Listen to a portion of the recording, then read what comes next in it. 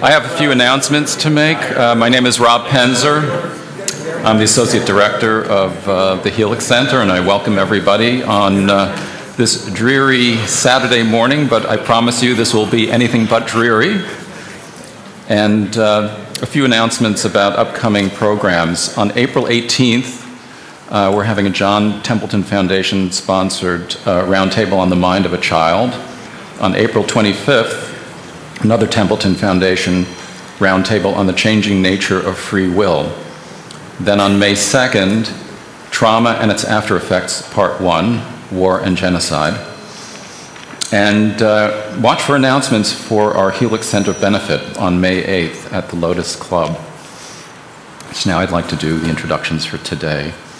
To my right, Siri Hustved, the author of a book of poems reading to you, 3 books of essays, a work of nonfiction, the 2010 The Shaking Woman, or A History of My Nerves, and 6 novels, including her 2003 What I Loved, shortlisted for the Prix Feminin Étranger, and her most recent, The Blazing World, longlisted for the 2014 Man Booker Prize and nominated for the Kirkus Prize. In 2012, she received the International Gabaron Prize for Thought and Humanities. She has a PhD in English Literature from Columbia. She has also published papers in scientific journals, including Neuropsychoanalysis and Clinical Neurophysiology. In 2014, she was appointed a lecturer in psychiatry at the DeWitt Wallace Institute for the History of Psychiatry at Weill Cornell Medical College. Her work has been translated into over 30 languages, and Siri participated in the October 2013 Helix Center Symposium A.B. Warburg, Science and Psychoanalysis. To her right is Alberto Mangual, Canadian writer, translator, editor, and critic, but would rather define himself as a reader, whose novels include News from a Foreign Country Came and All Men Are Liars, and nonfiction writings including A History of Reading, The Library at Night, and together with Gianni Guadalupi, The Dictionary of Imaginary Places. He has received numerous international awards, among them the Commander of the Order of Arts and Letters from France, and is Doctor Honoris Causa of the Universities of Liège in Belgium and Anglo-Ruskin in Cambridge, United Kingdom. Just last month, he was a participant in the Helix Center Roundtable entitled Particle Fever, The Quest. And with today's roundtable, we celebrate publication by Yale University Press of Alberto's new book, Curiosity. To his right is Marie Howe, author of 3 volumes of poetry, The Kingdom of Ordinary, The Good Thief, and What the Living Do, and she's the co-editor of a book of essays, In the Company of My Solitude, American Writing from the AIDS Pandemic. She has been a fellow at the Bunting Institute at Radcliffe College and was a recipient of NEA and Guggenheim Fellowships. Stanley Kunitz selected her for a Levin Younger Poets Prize from the American Academy of Poets, and her poems have appeared in The New Yorker, The Atlantic, Poetry, Agni, Plowshares, Harvard Review, and the Partisan Review, among others. Marie is the 2012 to 2014 Poet Laureate of New York State. To her right is Paul Brody, psychiatrist and teaching faculty in the Department of Narrative Medicine at Columbia University, whose work explores space and the reciprocal relationship between listening and telling through the ethical stance of narrative therapy. He is co-creator and performer of Two Men Talking, a live, unscripted personal storytelling performance of identity, friendship, mortality, and forgiveness, which he has brought to hundreds of audiences internationally, including at the Edinburgh Festival, in major theaters in South Africa, on the West End of London, and off-Broadway. A TEDx talk entitled The Power of Two explores the methodology that informs the performance of Two Men Talking and his clinical work. As co-founder of the storytelling company Narrative, Paul has worked closely with Open Society Foundations, teaching advocacy through listening and personal storytelling, including international work with sex workers, people with intellectual disabilities, recipients of oral substitution therapy, Roma doctors, and AIDS activists. To his right, Edgar Choueiri, professor of applied physics at Princeton, where he's director of Princeton's engineering physics program. He's director and chief scientist of Princeton's Electric Propulsion and Plasma Dynamic Laboratory, where he's been working for more than 2 decades under NASA funding on developing advanced plasma rockets to propel human-piloted to the moon, Mars, and beyond. So if there are any volunteers, we'll be taking your names later. He also heads Princeton's 3D Audio and Applied Acoustics Laboratory, where he has developed new virtual reality audio techniques for reproducing music in 3D. He is the recipient of honors and awards and was the subject of a recent profile by Adam Gopnik in The New Yorker. Edgar participated in the January Helix Center Roundtable on Music and Embodied Cognition and in last November's Synchronicity and Other Mind Matters. So I thought just to prompt the conversation with an interrogative reading of the book's title, not a question about why the title Curiosity, but the recursive question, why curiosity? Maybe I should start because of the title of the book. Curiosity drove me to curiosity. I have always been conscious that questions interest me much more than answers. And I think that my fondness for fiction comes from the fact that fiction, poetry, asks questions and is not interested or partly interested in the answers, because answers have a tendency to become dogma.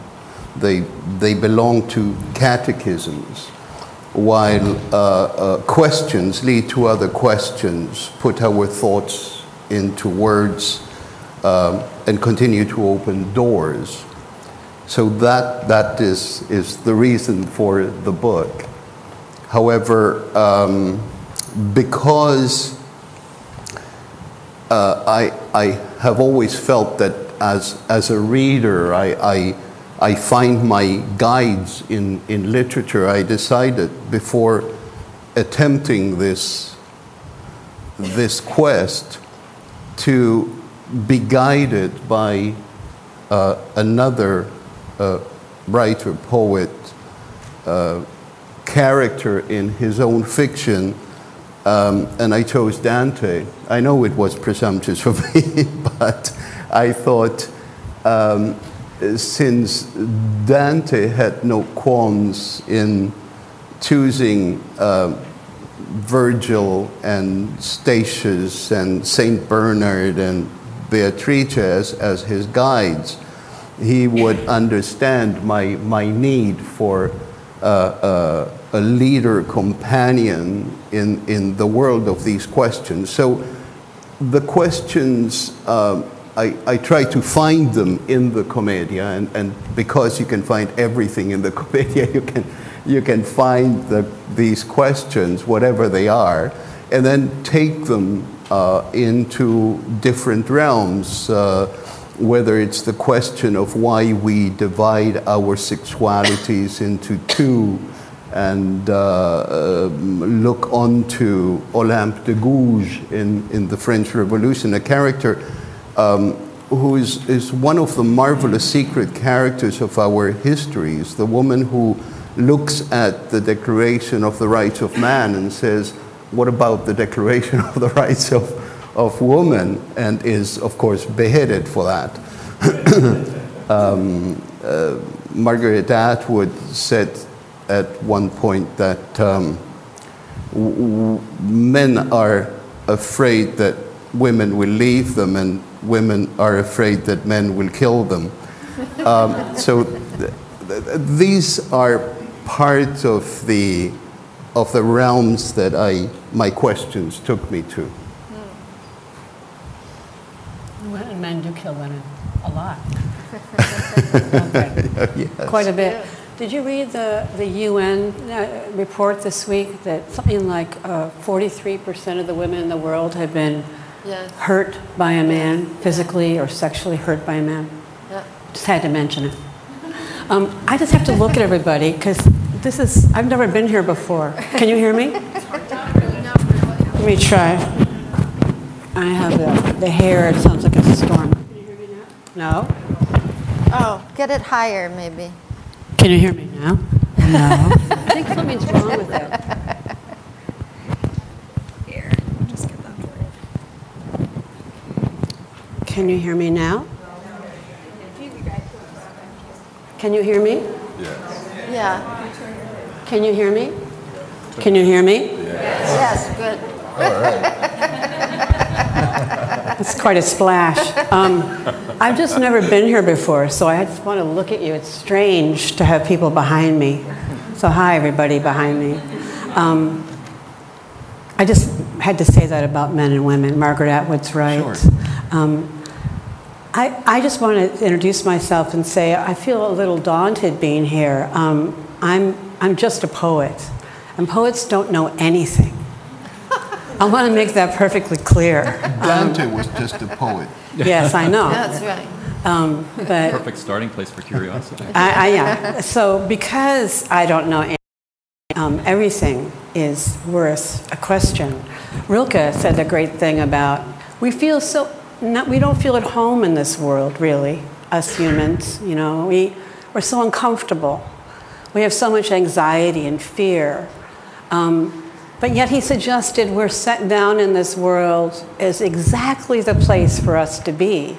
And part of our job, our nature, is to feel our way around as a prisoner does in a darkened cell, you know, to try to understand the world we live in, to find out who we are, where we come from, where are we going, like these essential questions. Who are we? Where did we come from? Where are we going? Talking to Edgar, where are we going? The moon for a weekend, right? But really, who are we? And what is our relationship to the rest of nature and to the soul and to beauty and to truth and to whatever we might think of as God? These have always been the questions of poetry, as you point out. I don't know. I have thoughts about so what's the urge, right? There is an urge that Marie just talked about to, whether you're in a cell or, take a dog on a car trip, right? You open up the door, the dog's never been there before, and what does he or she do? Run out and start sniffing around. So there is, Jaak Panksepp, who's been here, has a whole neuroscientific theory about the seeking system, capital SEEKING. Jaak's very, very particular that it be capitalized. But that said, this urge, which we see in infants and, the great exploring babies, it starts just on your face, and then as they become mobile, they move around the world. There's something profound about this movement outward that is not only about getting food or getting comfort, but seems to be about finding things out there. And if we extrapolate, I think you can probably take this urge, a drive, if you will, can be Freudian, a drive, and take it all the way up to the most abstract intellectual questions that concern us. He's careful to make a distinction between that seeking system and goal-oriented endeavors. Yeah. It's sort of akin to a kind of Emersonian journey, not destination. Right. It's Yeah, about going which is out. very much your books too. Yeah. That's what art is. I mean, art is Yes. is goalless journey. If you have a goal, may as well give it up. Well, if you know what you're going to do, why do it? Right. Right. Exactly. Yeah. Many of my students say what I was trying to say was when they're trying to write a poem, and I'll suggest that they just give that up right away. Yeah. But No, I was thinking, as much as we were asked not to prepare for this, just having that word curiosity as the frame for my life over the last few weeks since I had the invitation. I've been dreaming about it, I've been thinking about it, I've been noticing curiosity in my life and what's the place of it. And I think that curiosity it's been a way of life. It's been a necessity for me, given the life that I've had. There have been choices to go into darkness and habitual stories or to choose curiosity. And I've come to think of it as a place that we can go. And as a psychiatrist, I've been thinking of late that what a lot of people struggle with, who I consult with, is the loss of curiosity. Yeah. People know the way that it is, and often the way that it is dark, it's hopeless, There's no way out. So what I've seen my role as of late, in the last few weeks, it's a new way of seeing myself, and I have a new way of seeing myself every few weeks, so that's been a good one. But this has been, how can I guide people to the place of reality with me? So can I lead people to that place? And the way that I do that is through how I listen. So it's very clear to me that the way that we listen to one another shape each other. And so I'm very curious about the role of listening and the effect of listening on one another. Well, as I listen to you, I first realized that I did not get the email about not preparing. So as a token research scientist, I felt that I have a duty to find out what research there's done on curiosity from a scientific point of view. And let me first start by saying I have zero credentials in those fields. I'm a physical scientist. But I learned, and I was going to report to you what I learned and caricature it in some way, that there are neuroscientists who study curiosity from a mechanistic level. At lunch we were talking about the problems of doing so and challenges and how futile it is to describe these complex phenomena mechanistically. Nonetheless, they point out to specific release of dopamine in the brain, in some areas of the brain, as you were talking, SEEK, particular novel information. And it's actually pleasure. It might not be, as you said, what did you say? But it's not goal-oriented. It's not goal-oriented, but it's pleasure-oriented. Yes. And the word pleasure, yes. Actually, I use the word pleasure, and it turns out the word pleasure, and that's when I'm going to argue that, and the word novelty come out a lot, both from the scientific research, ironically, but also in many discussions of curiosity. Well, to illustrate what I mean by novelty and pleasure, first, novelty. Imagine we live in a world where there are no seasons, okay? So there continuous spring. You pick whatever your favorite season is. This fall. And then suddenly, we all experience seasons for the first time. We see winter or snow. And suddenly, everybody's talking about it. And then everybody wants to know what is the reason for the seasons. And some scientists will figure it out. By the way, it's a very, very simple reason. And taxi cab drivers can explain to you what the seasons are. However, today, speaking of lack of curiosity, I do not want to put anybody on the spot, but I guarantee you, as a professor, if I give all of you here, and I'm sure there are many everybody's wonderfully educated, you'll be surprised how many people among any collection of highly educated people can explain what the seasons are, why there's a winter. Mm-hmm. So there's complete lack of curiosity about daylight and light. We don't know, most of us do not know why there's winter. In the morning, we open the fridge, we pick up something, close the fridge. I guarantee you 99% of the highly educated people have no idea how the fridge works. Now, if you face them with that lack of curiosity, they'll claim, oh, it's too complicated. But I guarantee you that anybody can teach you how the fridge works in exactly 2 minutes. Right. And if you, when you put alcohol on your hand and evaporates, it feels cold. However, we go about life opening the fridge, closing it millions of times in our life, have no idea how it works. However, for the first time you wake up in the morning and see a fridge in your house, open it, you might be curious about it. You might go check. So the fact that novelty somehow plays a big role. The second thing is pleasure. Apparently pleasure is tremendous. And I try to find people quotes, and almost every quote I could find refers to pleasure. And before I close, I want to read you the opening passage of Alberto's book, which hints directly at pleasure and novelty in experiencing curiosity. So Alberto starts his book with this little story. One day, when I was 8 or 9 in Buenos Aires, I lost my way coming from class. The school was one of many that I attended in my childhood and stood a short distance from our house in the tree-lined neighborhood of Belgrano. I'm skipping a few lines. After a few blocks, I realized I didn't know the way. I was too ashamed to ask for directions, so I wandered more astonished than frightened for what seemed to me a very long time. I don't know why I did what I did, except that I wanted to experience something new. So underline the word new.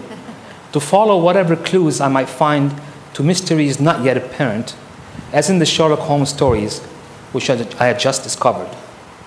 Quote, "The world is full of obvious things which nobody by any chance ever observes," said the master. I remember becoming aware with a feeling of pleasurable anxiety that I was engaging in an adventure different from the one on my shelves, and yet I experienced something of the same suspense, the same intense desire to find out what lay ahead, without being able, without wanting to foretell what might take place. But nothing happened. At long last, I turned a corner and found myself on familiar ground. When I finally saw my house, it felt like a disappointment. So the moral of the story is somehow pleasure and novelty come. So I want to go back to the question to you. You mentioned that poetry and fiction do not necessarily answer a question, but they deal directly with curiosity. I come from, we do try to answer questions, and curiosity plays a big role. And I'm fascinated about the role of curiosity in each. Somehow it's common, but this practice is quite different. Yes, but I was unfair to essays because you can find, of course, in any kind of writing the questions that are so exciting. When you mention novelty, I distrust novelty because it's seductive in the moment that it appears, and then it immediately loses its seduction. There is a wonderful novel by Thomas Love Peacock, Crochet Castle, where the owner of a mansion is showing the grounds to a friend, and he's very proud that when you turn a corner, you're surprised by a folly that he has constructed there. And he says to his friend, "This is what I call the element of surprise." And his friend says, "And what do you call that element the second time that you go?"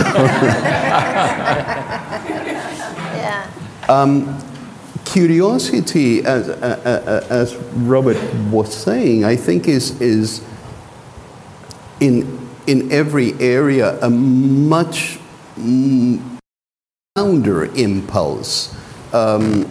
Siri mentioned this drive, this need. I think it has to do with our consciousness of being alive in the world. English is a very rich language, except when it comes to the verb to be. Yeah. In Spanish or in Italian, you have the difference between to exist, Yes. and to be in a certain place, ser y estar. So Hamlet's question doesn't hold. You have to choose. The fact that we know that we exist, I think, leads to the question of where we are, the second part of the verb to be, and then reflects back on the question of who we are, and where we are and who we are appear as in a corridor of questioning mirrors. You never come to a real answer, but you progress in the quality of the questioning. Maybe the difference between physics, I mean, we were talking about this at lunch, that you really can, in physics, arrive at a kind of conclusion, which then is carried along in theoretical physics, you know, as it develops. But at the same time, there is no theory of everything yet, right? So there are nevertheless holes in the pattern. And, you know, listen, I'm not a physicist, I'm just looking from the outside. The difference, I think, in the arts is that you never get there. I mean, Dante gets there, of course, in the Commedia, and you talk about that. There, it's the end of language. It's the end of language. It's the end of language. But this question, which ties together, I think, from a psychiatric point of view, and maybe even a mammalian point of view, why is it that some people are so much more curious than others? What is this actually about? I am endlessly curious and I am never bored. But when I was a volunteer writing teacher in a psychiatric hospital, Payne Whitney, right here, for 4 years, it wasn't the psychotic patients, and I had some really psychotic patients who were hard to work with, was the depressed patients. People with clinical depression are profoundly uncurious. And the big effort was to instill some curiosity about what's going on. And listen, I don't have the answer to this question, as usual, but it opens up a way to start thinking about what are we dealing with here? Siri, we talked about this at lunch. One aspect is fear and courage. Well, I was struck by your story as the boy, because as I would have been terrified to be lost. And there's reasons for that. For girls to be lost. But also, I was just a frightened child, But I've noticed, at least in my writing students, that what keeps them from being curious about what they've just written, for example, is often fear. That they think there's nothing else. Like they got that line out and that's good enough, and they can't question it or wonder about it or wonder about the next thing. It limits all of us when we're afraid, when we're anxious. Or fear can also drive your curiosity. How so? In Bluebeard, it's the fear that drives the bride to open that door. Yes. It's a different curiosity from Little Red Riding Hood, who goes off the path because he wants to pick the flowers. But in many of the stories, it is fear that drives the curiosity of finding what has been forbidden, and so you go beyond the edge of the world, like Ulysses, to experience that which has been forbidden, with fear, of course. Yeah, well, the nature of narrative suspense is, of course, to be in abeyance. And this drives curiosity, very simply. A detective novel. Yes. Right? You're hanging, and you want to get there to the end. Yeah, but as a questioner, it's not fear that drives me necessarily. No. I mean, and I'm thinking now about what you were saying about listening. Yeah. And how does that help someone, for example, in a depressed state, become less afraid or less shut in? How does Well, I think I agree with you. Depression is one of the hardest states to be with another person. And for me, it's where the communal view of human beings has to come in. Yes. So if you have no hope and you are shut down, can I have hope for you? Yeah. And can I be curious for you until you're able to have it again? And can I sit and just be with you? And it's an ongoing practice to be able to do that.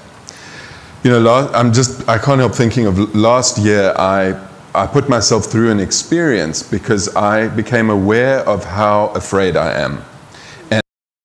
Actually, I'd have to say was, because I'm less afraid since the experience. And I decided to confront my deepest fear. It wasn't pleasurable. But there must have been at some level. I'm not looking forward to it. I was terrified. I was to go and spend several nights alone in a canyon in Utah with no food, just water. For me, this was an unthinkable thing to do. I have trouble staying alone at night in a house. I grew up in South Africa, a lot of fear. But I did it, and I went with a particular group of people that organize these things, and you go in a group, and then you go off on your own, and you recreate what Native Americans called a vision quest. Oh, yeah. But you sit in one place, and it was 4 days.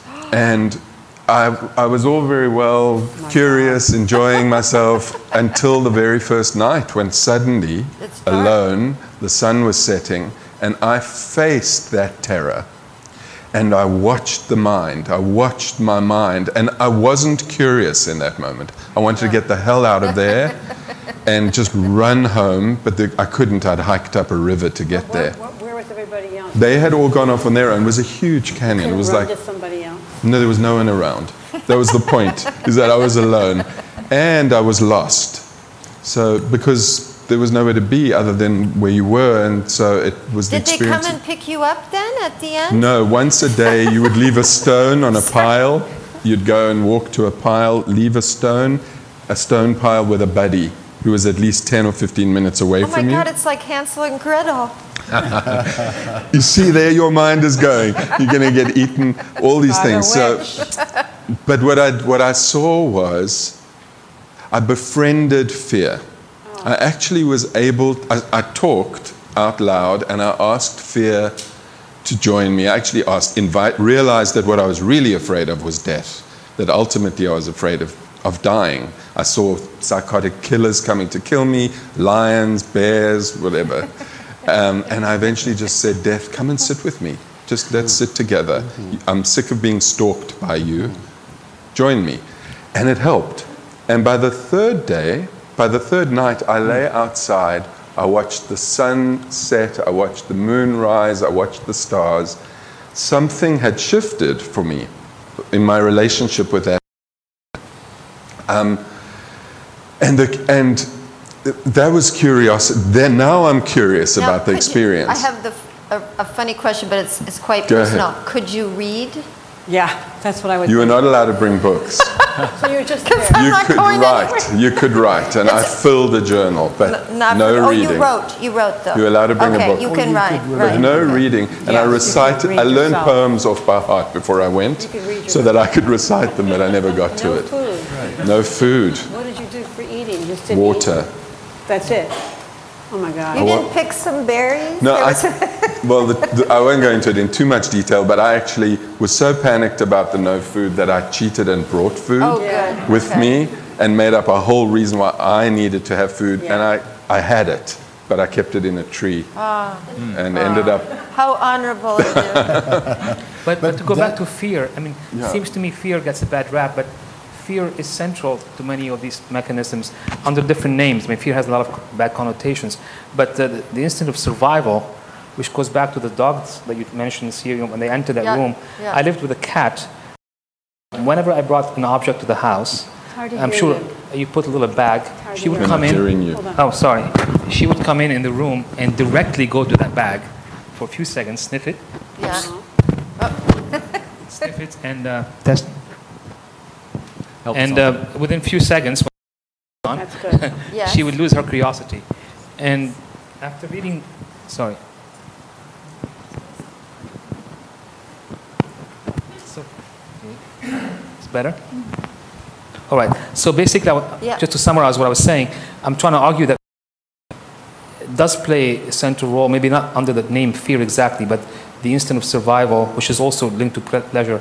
The dogs that Siri mentioned that sniff right away when they enter a room, the cat I lived with would do the same thing when I brought a new object. It could be a bag of mysterious bag or even something inanimate. She would come right away, notice there was something new, which is a novelty part, go smell it, sniff it, check it out, logs it in. Kids do that, by the way, and immediately lose curiosity. And there will be a mechanism which some neuroscientists attribute to some release of a chemical, dopamine or whatever. And there's a sense of satisfaction that you obtained that new information that you seeked. But it's somewhat related to the fear of dying. This is a mechanism of defense. So it seems to be the pleasure, novelty, fear of dying, or somewhat, and curiosity are somewhat related. An exchange, like when you ask death to sit with you, and your cat gets to know the thing that it fears and becomes then acquainted with it and no longer fears it. And I think that it's a pact that perhaps we make with the thing we fear in order to say, well, now show your face. There's a wonderful poem by Louise Bogan about her confronting a fierce white horse that arrives, and she feels the fear that it's going to hurt her. And a voice says, give it some love. And then out of the fear, she gives it a glove, and the horse lies down and puts its head on her lap.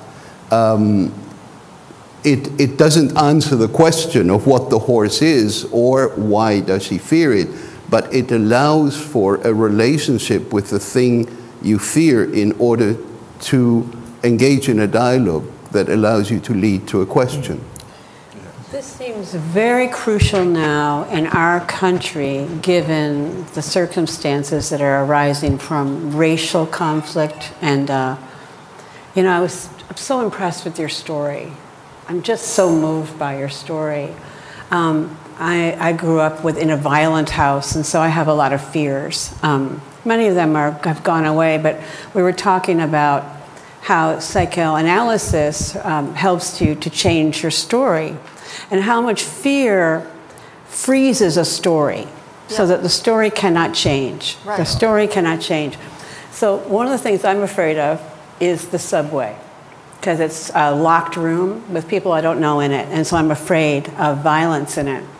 But today, I took the subway, because I'm trying to get over this fear, and I became curious. Well, what had happened was I confronted the frozen story, and then was surprised by it. And I'm embarrassed to tell the story, so I'll tell it. Always good. So I got on the subway. I tried to get on an empty-ish car, so I won't feel so claustrophobic. And there was a big, very big man with dark skin I saw, and I'm like, oh, he's scary. But then somehow, because my natural white person racism came right up, big black guy, he's scary. I'm admitting this. I get on the car, and I see that the man has a sleeping child in his arms, right? Story changes. Not so scary. Not so scary. Sleeping child in his arms. Beautiful face, right? The person I first saw was never there. There's that man. Then a woman gets on and she says, I'm homeless, I need money. Everybody bows their heads. And I see another person of color in a hood, the famous hood. And I take out some money and I walk over to her, and he's also taking out money to give her money. So there's two surprises, right? I'm thinking of all the people in this car, certainly this guy's not going to give her money, and he does. And the guy who looked like he was never going to speak to her ended up speaking to her. What I'm trying to say is, I realized in that 5-minute ride, all the stories I carry that are not true, that any instant, and freeze me, and freeze the world. The world goes dead. And then all of a sudden, when I got on the darn car, the world became animate and alive and surprising. And everybody acted completely differently, including myself, from what I imagined. But I think this is really interesting, because it's possible then to start thinking about curiosity as a dynamic process that facilitates movement of all kinds. Yes. I mean, the cat, and then, once this is mastered, there's also an aspect of curiosity that has to do with mastery and then withdrawal and returning to another, as you said, always the next question is generated, at least in my case. But there is something about mastering too. We can formulate a test, like call it CQ, curiosity quotient, like an IQ, where you can rank people. Yeah, that would be great. You were mentioning that. I have a very rough version of it, which I did at lunch today. When people know that I work on space travel, I give them this test and I tell them, would you go to spend a weekend on the moon if it can be done in a weekend or a week or a week, because weekends people really worry about their cats, at home. But I have a wonderful answer today from Mary. She said yes, if there's enough Xanax. If I had enough Xanax. That's right. Just for the flight. That's right. When you get there. Just for the flight. That's right. Be okay on the moon. Yeah, but why are we often terribly not curious? Why do we open that fridge and close it and not bother to just Google how do things work, or ask somebody want to know how can we go about life, experiencing daylight and a lot of, not only I'm talking about material things or things in general, but ideas, and not question them. But it's interesting because sometimes ideas can limit curiosity. Right. So one of the things that I see as a therapist, and I was trained as a psychiatrist, and when I was doing my training, it was Freudian analytic teaching. Halfway through my residency, I remember distinctly the professor of psychiatry standing up and giving a lecture to the whole program saying, that's no longer true. Biological model. It became biological overnight. And then I discovered narrative therapy, which is another completely different view of how the human being works. And what I find is that if I'm really curious about the person sitting in front of me, those theories get in the way. And psychiatric diagnosis can really get in the way because it's very limiting. It's a whole narrative on its own. So if you sit and make a diagnosis of someone has depression, what you go along with is all the things we're saying about people with depression, but that doesn't give room for those outlying moments that are not necessarily characteristic. Oh, absolutely. And in fact, one of the reasons to read medical history is simply to understand how the categories shift over time. I mean, this is a wonderful way to loosen up your sensibility. Right. And I absolutely agree. And my new theory is that there isn't a single theoretical model that can encompass any question, not one. And that what you have to do is take multiple theoretical models, look at the same bit of business. You will not get a single answer. You will get multiple answers that will provide you with what I call focused zones of ambiguity. And this may be the best we can do, but that is not so bad. And so that, a lot of questions, not necessarily questions in physics, but a lot of questions involve a prismatic reality which cannot be caught from a single perspective.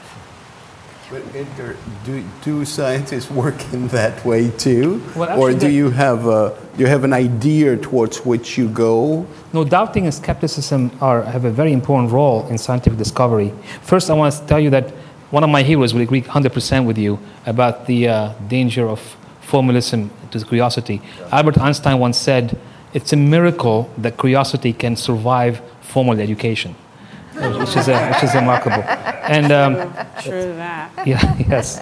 But in general, in scientific, doubting is very important. We teach kids to be skeptic. Alberto quotes Montaigne. I'm going to quote Alberto quoting Montaigne, quoting Dante, saying that he loves knowledge, but I'm paraphrasing, he puts doubting just right there next to knowledge. So knowing and doubting are essential part of seeking knowledge. The ambiguity is part of discovery. But there is something when you kill the ambiguity, which happens more often in science than in a poem, you transcend it. It becomes boring, I have to admit. We rarely ever pick up a paper written read it. Yes. He was a genius, so was Einstein. Rarely my students pick up Einstein's paper. We use his theories every day. So there is something that can kill when... And you mentioned that you defended, well, you attacked implicitly the notion of novelty. I want to defend it a little bit by saying that novelty is essential to some extent, but it gets redefined. I mean, if you read a boring text, it stops, its novelty dies, and curiosity will. But Not necessarily. It might become deeper, just not about the superficial surprise. Well, I said a boring text, Yeah. but if you read the Divine Comedy, you can spend your lifetime rediscovering it, and therefore the novelty is always there. So Yes, Yeah. yes, absolutely. It's new every time I read it. I think there's a little bit of a language problem because the novelty idea, I mean, there are people now who are talking about the brain as a predictive organ that basically uses expectation, the patterns of expectation established in the past, and that we often see the world through those expectations, and it's only novelty that jars us into seeing, well, new in a way. I mean, and of course, prejudices, you were talking about our prejudices and typecasting arise from those predictable patterns of expectation and not failing at times to recognize the novel, the thing that pops out and is different. And when that novelty pops out, we have to investigate it, or we're very depressed and we don't want to go over and sniff the thing. Right, the new object. But I think there's a way to look at novelty as, you're looking at it, the word from this a very literary position, which I appreciate, and you're looking at it from a more scientific perspective. Sorry, I would say that the idea of novelty, either in science or in art, let's take those two traditional fields. It seems to me misleading because I have the suspicion that whatever is new is never really new, because if it were completely new, we wouldn't see it. We wouldn't recognize it. It would be unrecognizable. That's right. So the idea of novelty, I like this. A relative novelty. I mean, I think the curiosity as defined in the dictionary is something to the extent seeking, the urge to seek new information, new information. I'm not saying this is a great definition, but there's always, even in these mechanistic neuroscientific models of curiosity, there's always an emphasis on the fact that there's some kind of first encounter with an object. So, in other words, boredom, which is something I want to inject in the conversation here, seems to be plays in the opposite role. We get bored, we become less curious about something. So what happens? It must be related. If boredom kills our wanting to seek. I don't understand boredom. The field that includes boredom, depression, melancholy, can be also very creative, because if traditionally you look at the discussions on melancholy as a state in which the artist creates, it's a curiosity driven inwards. So you are not looking to ask questions about the new, but you are driven to ask questions about the old, because that will always continue to feed you in a different state. Now, the question is, and I don't know whether people who suffer of depression are cut off any communication or just towards the outside world. Do they continue to ask questions, or is the dialogue with the world interrupted? Well, I'm sure we could answer that. There's enough people in this room who've experienced depression, right? But I don't know if we could answer it as one unified answer. So I think Right. that the whole thing is that when we start saying people who are depressed are anything, Right. Absolutely. that becomes Right. a dominant narrative. Right. Yeah. And then people often actually feel obliged to stick to the narrative. Yeah. That's right, like your man Yeah. in the hoodie. Yeah. Yes. I mean, what is someone who's depressed? I mean, how many? Yes. I mean, a number of us would raise our hands, and every one of those, our experiences would have been different. But what I want to interject into this conversation is the word imagination. Yes. I keep thinking of Blake. You know, what is now proved was once only imagined. That the imagination is isness, you know, God, whatever. You know, what part does the imagination play in curiosity? What is the reality of imagination in scientific work? Was of course is central, but in the mechanism in the drive behind the curious, it cannot not play. The cat who is exploring that bag or that new object might not be indulging a lot of imagination, imagining a threat, which is not really a very deep imaginative thing. So to some level, curiosity in my mind plays a different role than imagination. But in scientific inquiry, they're both essential, and they could be related. I think they're related in the sense that what is the imagination, right? I mean, what is the point of it? It's probably to project oneself into the future, right? And that this is probably deeply related to curiosity and asking the next question. Because if you're unable to project yourself into another place, so there's a certain dynamic relationship, if you will, between curiosity and the imagination, because it is a road, a trip, a voyage. Robert used the word quest on another panel, Yes, which I find yes. so useful. This traveling towards something, you may not know what you want to find, but in that traveling, you continue to be curious. And it's probably deeply related to the construction of narratives, right? That these patterns become organized and then projected, and that's, you know, you can't have imagination if you don't have memory. And also in the neuroscience on curiosity, it seems one little interesting tidbit is that the hippocampus is activated, and that the state of curiosity, and this is probably dopamine is involved as well, a kind of a high thing, that it seems to consolidate memory of the thing you found out. And for readers, this is terribly interesting to me. I forget a lot of things. I have a tendency not to forget what I read. I don't know how I remember it.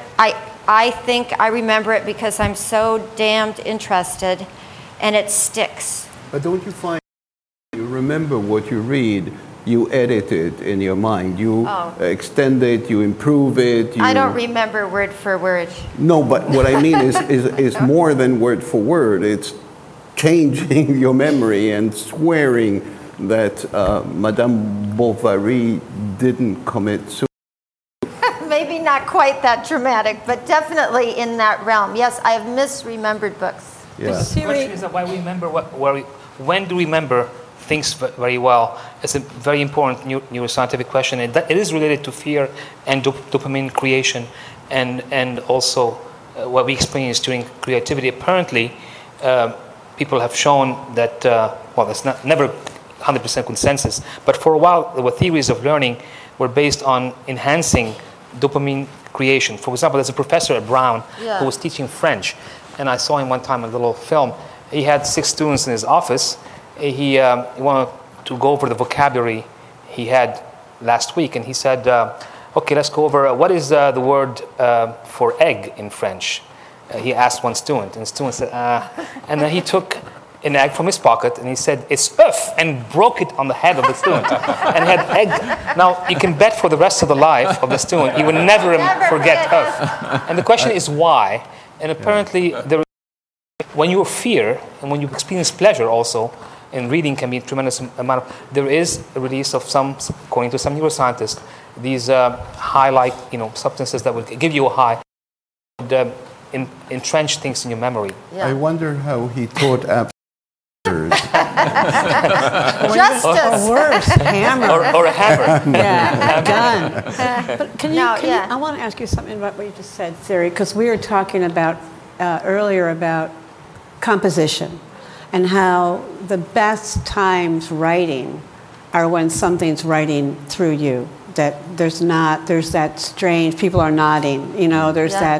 that strange exhilaration of it all. Right. But being there enough to write down what something else wants to say. Yeah, I mean, it's the experience of taking dictation. Yeah.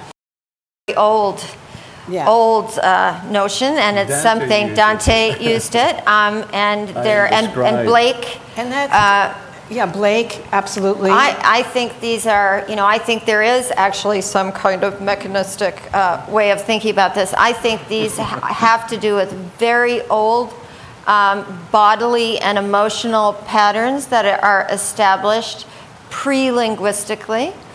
And of course, they are resting on one's ability to write and all the experience one has had writing, Yes. and all the other writers that have been feeding you for years and years and years, but that in a state of relaxation and openness, these patterns repeat themselves. It's a very rhythmic experience. It's physically rhythmic. And it's dialogical, and I think it's rooted in our very early relations with the other, Well, what you excuse me, Yeah, sure. just what you said a minute ago was when you arrive, let's say, when you find such sentences coming out of you or lines or whatever, you said then some other animal part of yourself or old part of yourself recognizes it, you said? I think I've said this a number of times about, for me, writing fiction is about truths, not literal truths. Yeah. And when you hit it, when you see it on the page, it's answered by something inside you that's very old. It's a gut feeling. Now I have to use my Einstein quote, because when Jacques Hadamard asked Einstein how he worked, he answered, this is not a direct quote, he answered in a very beautiful way. He said, "None of my work has anything to do with signs, either mathematical or linguistic. My work is visual, muscular, and emotional." Yeah. Many physicists think It's visually. beautiful. Yes, very much Yes. so. And Niels Bohr, when he was coming on his atoms, had a very Dickensian image of plum puddings with bouncing raisins. As a matter of fact, when we teach quantum mechanics today of the atom, we start by Bohr's model because it's completely visual and leads you to the right place eventually. But that brings me to, I proposed a while ago to start, see if we can formulate a QC. And a CQ, curiosity quotient. Curiosity quotient. Curiosity quotient. Basically, how curious people are. Yes. But I want to propose now if we can come up with a scale where we can rank activities that we do on which of them is more inducive to curiosity. Okay. Now, we can all agree that drinking a glass of water ranks low on that curiosity scale. CS to some extent. Yeah. Every example you will give will have. come up with the But the one that contrary. puzzles me the most is, Yeah. I want to bring it up because we have an expert here on it, is the one of reading. And Alberto made a career of saying wonderful things about reading. So you quote in this book that the entire Commedia can be seen as the quest of one man's curiosity, which is Dante's. That's fine. I see that perfectly. It's incredible, incredibly true and clear. But what about reading? Now I'm talking about reading purely in fiction, which is a pleasure, number one. It doesn't require, on the surface, an act of curiosity, except submitting to the act of curiosity of the author. How come? I wouldn't agree. Well, actually, I wanted to say that. okay. I'm needing you to say that. So I'm the accusing. Socratic method. I'm taking a reading which is the least, reading fiction, not reading a book on nonfiction, which by definition you're curious about a topic. But if you pick a book that's purely novel and read it, to what extent you are curious? Why would you rank this activity as high on the CS, curiosity scale? If you start reading in a place of La Mancha, whose name I don't want to remember, immediately you want to say, why? What is this place? What happens there? And you're constantly curious if the writing is good. If you turn the page, I'm you're not curious. when I read Dan Brown. But I am curious when I read Cervantes and Dante. I guess the turning of the page is a measure that you know, right? Absolutely. Yes, what you want to know. I actually have another quote from a lesser writer, Mickey Spillane. Oh, yes. But I was there, and he said, this is in person, nobody reads a book to get to the middle. Right. And any novelist who does not listen to that advice is lost. But I mean, so you're talking about, what I'm interested in is how do you generate curiosity? So you said something at the very outset of this which really interests me. You said, I don't know what boredom is. Yeah. So there's something that you know that is really important when it comes to curiosity. It's a knowledge you have about how not to get bored. And how do you generate interest, life as it's happening? So we could be curious right now about this very moment. If we're not, then we're not doing our job. Right. So I'm really interested in how we do that. And as writers, you generate curiosity for the reader. The reader has to meet you, read, but you're doing something to lead them into that place, would you say?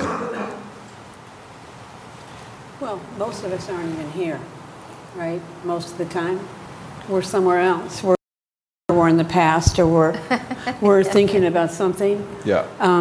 So to actually be here is already a radical receptivity to what's actually happening. Yeah. And one of the things that I try to do, and I ask my students to do, is just to do that, to practice being here. Yeah, to actually, I have them write like 10 observations a week, and they keep looking for something to write about. And one of the greatest stories, they're like, I can't do this. I said, just tell me something you saw on the way here. On the way to my office, and this young woman said, I saw a puddle. And I said, okay, tell me about the puddle. And she said, well, there was a piece of paper in it. And I said, what was on the piece of paper? She said, I don't know. I said, where's the puddle? She said, right out there. I said, go look. She went and she looked, and it was someone's term paper on the meaning of life. Floating in the puddle. In a puddle. No, but this is actually, this brings us, though, I think it brings us to phenomenology. Right. And I once wrote an essay on Morandi, the Italian artist, who, it's really, I went to review a show in Venice, and it was beautiful late Morandi. And while I was there was a couple, an American couple, walking around, and they were on either side, and the man yelled over to the woman, and he said, it's just more bottles. And indeed, if you like or care about Morandi, it is a lot of bottles, with a few other things thrown in. And while I was writing it, however, I took the bottle of Perrier that was on my, and I decided to do a kind of phenomenological exercise. And I spent, not 10 minutes maybe, looking at the bottle. And of course, the first thing to drop out is actually the word bottle. Yeah. That just seems to go away. And then you start seeing how the light is hitting the bottle, and that the light begins to change if you're there for 10 minutes, and there's condensation on the inside of the bottle, and it's like your puddle. Well, Eliot said we can't bear too much reality. right? And a lot of what I try to get my students to do is to bear reality, to actually encounter it, to really look at the bottle now, of course, is absolutely gorgeous. I'm looking at the bottle. We're all looking at the bottle. And it's more light than bottle, you know? Yeah. I mean, what? How did that happen?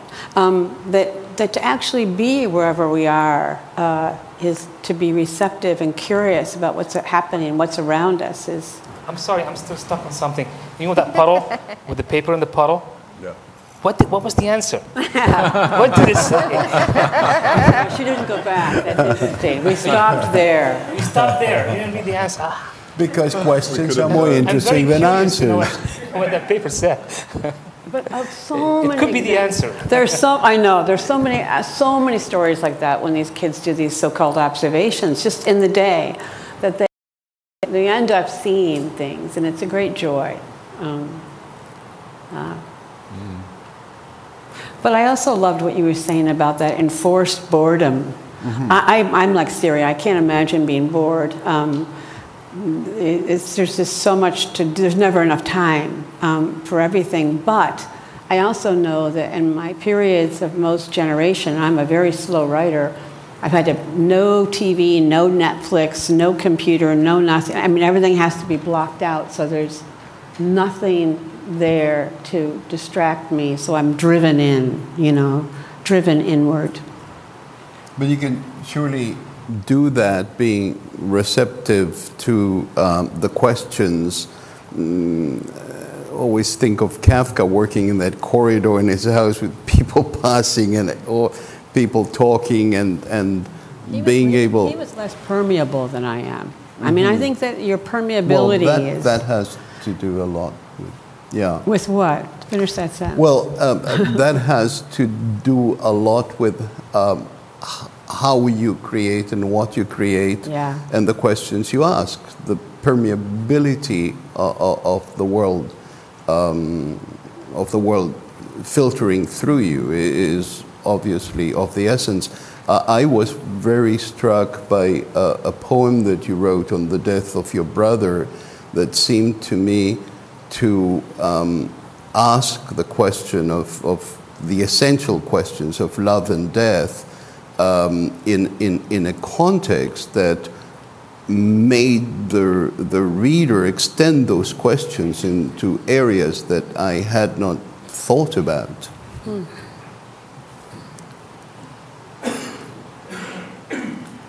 Marie's just silent. I'm waiting for you to say something, but you're just taking it in. I'm just thinking about John, my brother, actually. Thank you for bringing him up. I feel like the poems I love are poems that cannot resolve these questions, but embody them. Mm-hmm. And we feel, yes, it's like that. It's like that, isn't it? We feel that recognition. We don't feel alone.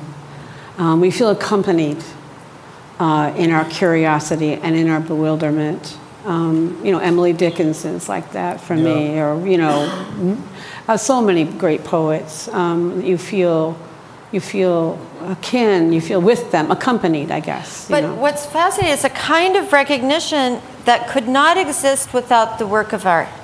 Right. In other words, there's lots of dull recognition in the world. I mean, advertisements are doing this all the time. Oh, yeah, I eat cornflakes or whatever. But artistic recognition happens when the artist has made something that in which you recognize yourself, but you had that recognition without that work of art. Exactly. So it's pushed you somewhere else, which also is a generator of more curiosity. You mentioned Emily Dickinson. Presentiment is that long shadow on the lawn indicative that suns go down, a notice to the startled grass that darkness is about to pass. That we all have felt that, but I wouldn't know about it without Emily Dickinson. Yeah, she says it. I know, and you feel, yes, it's like that. Well, I guess it's Eliot again, where he says you arrive somewhere familiar and discovering it for the first time. You know, that sense of, yes, it's like that. I've been here before, but I didn't know it. No one said it like that. Yes. And then we're not alone. Then there's that sensation of being somebody, but also being connected. Yeah, so here's a question. Is there curiosity without some kind of dialogical position in human beings? Can you say that again? Is there curiosity without an other? Well, I mean, I don't know. This is a genuine question, not a question that I haven't, not rhetorical. Well, can we be without the other ever? No. I think that's right. That if you're going for essences, then there is never one being without another, and you can't have one brain without another. You can't have any of it. Well, it's a paradox. About oneself. Yeah. Yeah. Which brings me. We talked about fear as a mechanism for curiosity, but there's also the fear of curiosity. Sure. Which is which can be another word for political oppression. In your book, you mentioned, it's also it's a major theme in religion. Absolutely. And apocryphal writings. Good curiosity and bad curiosity. Yes. Curiosity that is permissible and curiosity that is forbidden. Yeah. And you write about Eve and Pandora. Yeah. Here's a quote from Ecclesiasticus. It's an apocryphal book of the Bible. Do not try to understand things that are too difficult for you, or try to discover what is beyond your powers. Okay? So religion is replete of examples where, of course, the opposite is true, where you're not supposed to be curious. And fear of curiosity is political oppression, is political speech, and so on. Well, the question is that what about fear of discovering oneself, which is very common? I absolutely can relate. So I'm thinking about, I always use myself as the instrument of understanding life. So I look back at my own life, and I remember very clearly my body betraying me when I found it was not attracted to women at a very young age. And I did not understand this at all. There was no frame of reference. There was no such thing as gay people in my world. I knew nothing about it. And I just remember the terror of this. And it was unconscious, but I knew that fear, and it lasted many, many years, and it shaped so many of my actions over many years. And it took tremendous courage at a certain point to start being curious about it, to allow myself the curiosity. Yeah. And I think there are many ways in which our bodies, the body literally wants things that the curious mind can't face, including death. One of your speak to me, I just feel they hit me in the gut. And the one about your brother saying to you, "I'm dying," and you say, "I know," and he says, "No, I don't think you do," and you say, "I do. I know you're dying." He says, "Yes, but you don't know that you're dying." It really hit me, because the being able to accept that. I mean, I've dealt with being gay many years ago, but now I'm having to deal with other things. And what I'm having to deal with is this mortality, which the body knows, and it's hard to be curious about it. I notice. Yeah, it's hard to be curious about that. I agree. I also think it increases urgency and curiosity. Yeah. I mean, I turned 60 a couple of weeks ago, and my sense of fitting it in has gotten enormous. I have much greater urgency. Yeah. Well, here's then the answer to your question, that to do self-discovery, and curiosity is there, which, as you're speaking, I came up with this analogy. Might be completely inappropriate, but it seems to me what masturbation is to sex is what self-discovery is to curiosity. Yeah. So here's an answer to your question. We don't need another to masturbate. We need another to do this curiosity. We can self-discover. It's true that we can self-discover. The Ur question, for people who are interested in infant research, is obviously it seems very clear that you can't become a human being without an other, right? Not just the uterine environment, but then, we'd all be dead if someone hadn't taken care of us. And that early life is very important, I think, to what happens to us, to those early rhythmic patterns and emotional, motor sensory emotional realities that are probably involved also in how curious, how daring, how frightened we all are. Which, because we are constantly confronted to those others who try to tell us who we are, Robert, the quest, the journey is one that Jung calls individuation, trying to find out who you are in the end. And Alice is confronted to that in Wonderland. She has a wonderful solution. She says that she has fallen down the hole and know who she is. And she says, what if I'm somebody that I don't like? So she says, I'll wait here till they call me. And when they call me, I'll ask, who are you calling? And then they will say, and if I like who they're calling, I'll come up. And if not, I will wait till they call the person that I want to be. And probably this idea of some authentic self, this can be questioned too, right? I mean, that it's a kind of act of becoming. I mean, if we are dynamic, then we're never there. Absolutely. Yeah. But I think that the idea of individuation is an active one, the one of becoming. Yeah. Absolutely.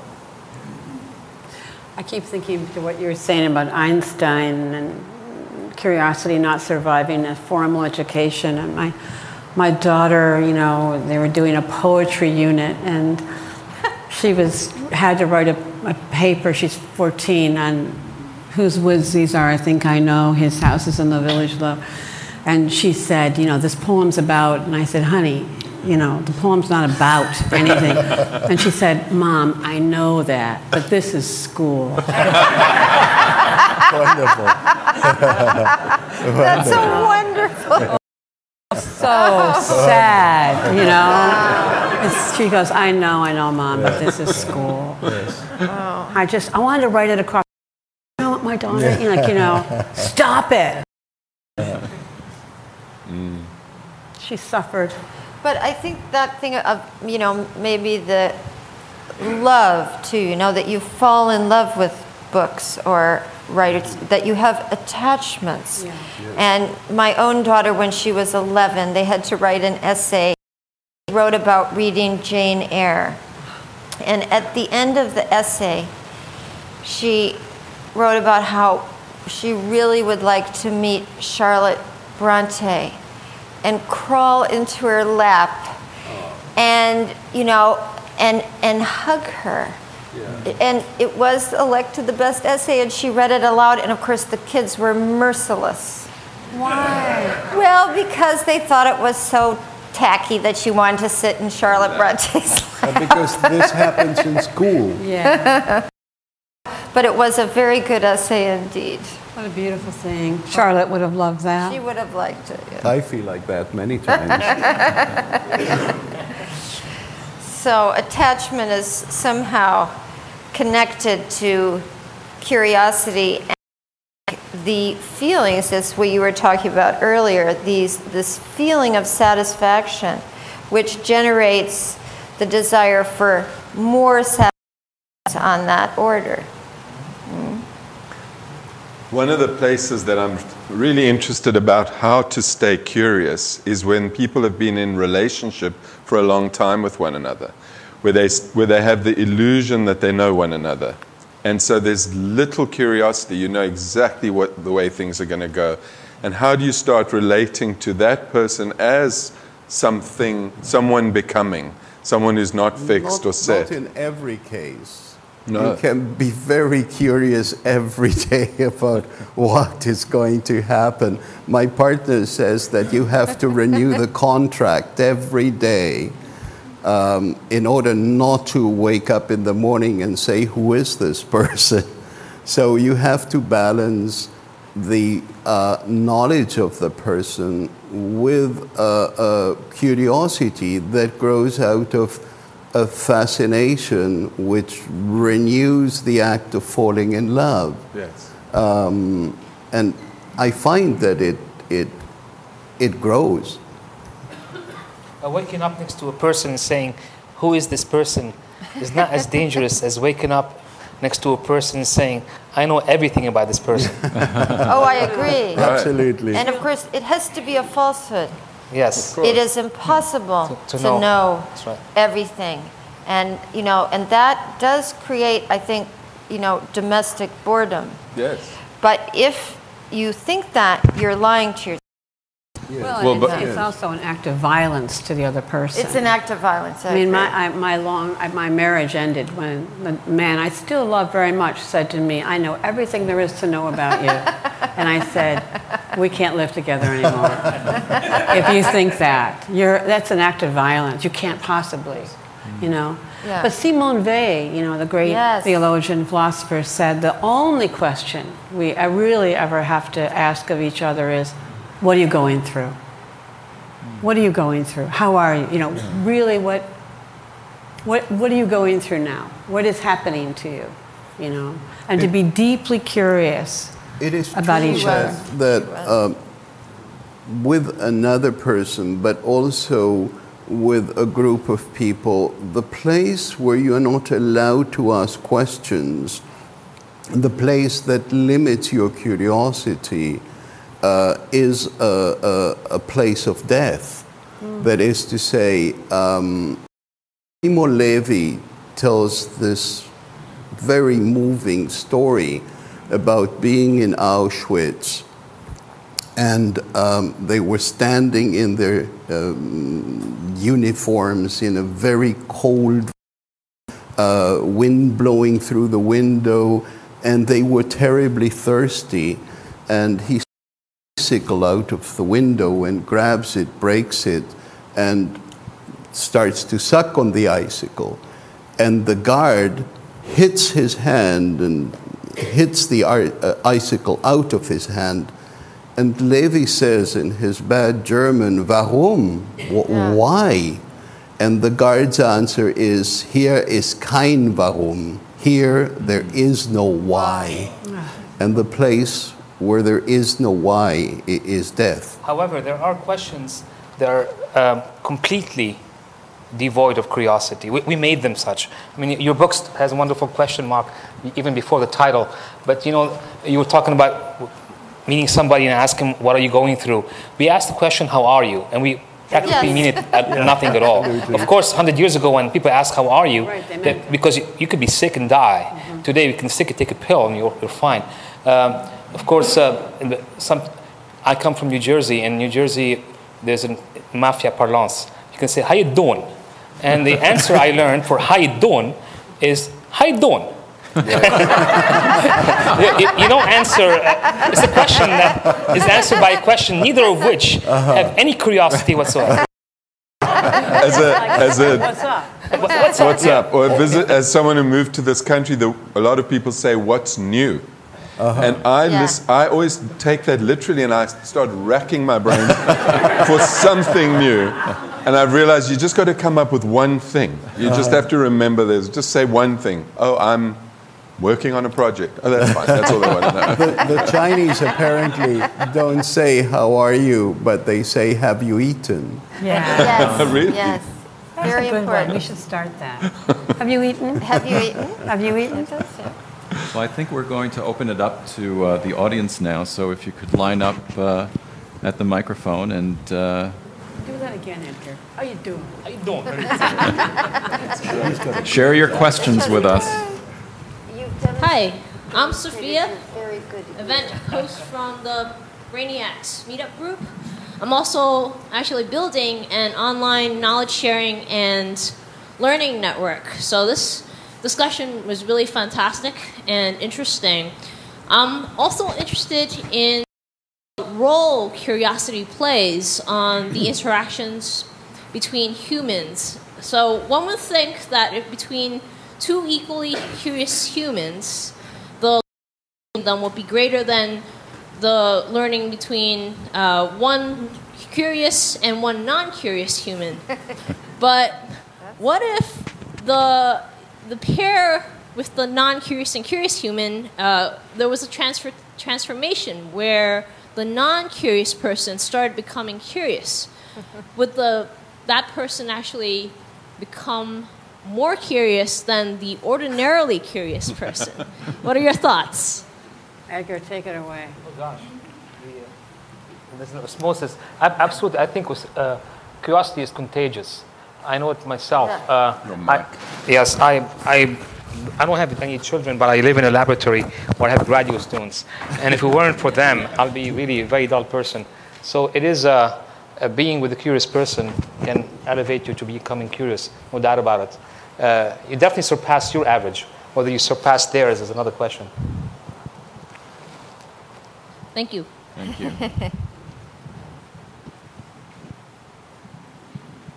Thank you very much. Whoops. Okay, there we go. Thank you very much. I really appreciated hearing from everybody. And when I heard about this presentation today, I looked up the etymology of the word curious before I came here. So I'm just curious how you react to this. And a question I have, that curious originally comes from the word care. And then a curator was somebody who was a guide to providing you with care, how to get to care. And it was connecting to me that the word curiosity, to be cured, is connected to that. So my curious question about healing and care is that somebody like Erich Fromm, Escape from Freedom, written in 1940, he said, psychologists and psychiatrists have basically replaced priests to guide us to meaning and understanding, how to find yourself, individuation. So what I'm curious about, when it comes to education, which is where everything comes from and where probably the greatest crisis is today, that a psychiatrist, including Erich Fromm, was saying, psychiatrists, psychologists have a responsibility to take the initiative in bringing meaning and understanding out of the little behind the curtain, the mighty Oz has spoken, out into the public with children, because you know. And I'm just wondering, my curiosity, what is one step that a psychiatrist or a psychologist, or as me as a layperson, what can I do to inspire a psychologist or a psychologist to step out of his little safety box and open up his knowledge to where the community, not just one person, needs it? I'm very curiosity about that. Thank you. Well, as a psychiatrist who's done that, so I have felt very strongly that if I expect people to open up and speak who they are, I need to be willing to do the same. And I've done that in the form of performing my own personal story on a stage. And my personal story has got certain pieces to it that are obviously very personal. They've been parts of my life that have caused tremendous pain and then tremendous healing. And I have along the way met many, many different people who work as therapists, who do that, who do it in different forms. So writing about their lives, talking to people about their lives. But I do think it is a willingness to break through the taboo of self-disclosure. For me, the whole idea that I understand very well why the therapeutic relationship is for the client. So when sitting in a room, it's not about me speaking my story, but my willingness to do so and my having done so, I think, allows me to listen in a way that's very different. So I don't know how to spread the word of people doing that, other than saying that it's something I've done and at a cost. It's it's a very frightening thing to do as a therapist, and particularly as a psychiatrist, I think. I felt humiliated and ashamed at telling my own story publicly because there is a taboo about it. But I think that the idea of caring, my caring for the world and for making a difference in the world is greater than my feeling of shame. And so the particular story is so related to your poetry is that I'm HIV positive, and I have been for 30 years. And at the time that I became HIV positive, no one was speaking about it, and no therapist, no psychiatrist was talking about it. And I was watching people dying. And, you know, your brother was among a whole generation of people who died. Yes. And to me, the curiosity about why I didn't will never leave. I can't understand why I'm still here, but I do feel like there's a purpose to my still being here, and part of the purpose is to speak about that. Yeah. And I encourage other people to do it. I have a company that teaches people how to tell their stories, their personal stories, and I encourage people to just keep doing that. I think that is a way of changing the world. Thanks. And I just want to say to the person before you, thank you so much for the work that you're doing. It's so wonderful to hear young people doing the kind of work that you're doing and creating the venue for people to do what you're doing. So thank you. Yeah. Hi. My name is Robert. I happen to be a psychiatrist too. But I guess I wanted to just comment, when I think about the word curiosity, I think of it more in terms of something that's not just an ephemeral state. Even an animal might want to know what's behind the door if they smell something. But I like to think of it in terms of, as human beings, where we ask questions like, how did something come to be? How does something work? Or how can it be improved upon? And I think that separates us from the kinds of questions that an animal might have and the way they may use their senses. At least I'm not familiar with an animal who's asked those questions and somehow demonstrated answers to them. But I think curiosity is a fascinating phenomenon, and I don't think that everybody is equally curious. So I guess, number one, I mean, in terms of how I look at the word, I do like to think in terms of how we work with children and how we work with adults, so that, number one, we don't quash curiosity. Yeah.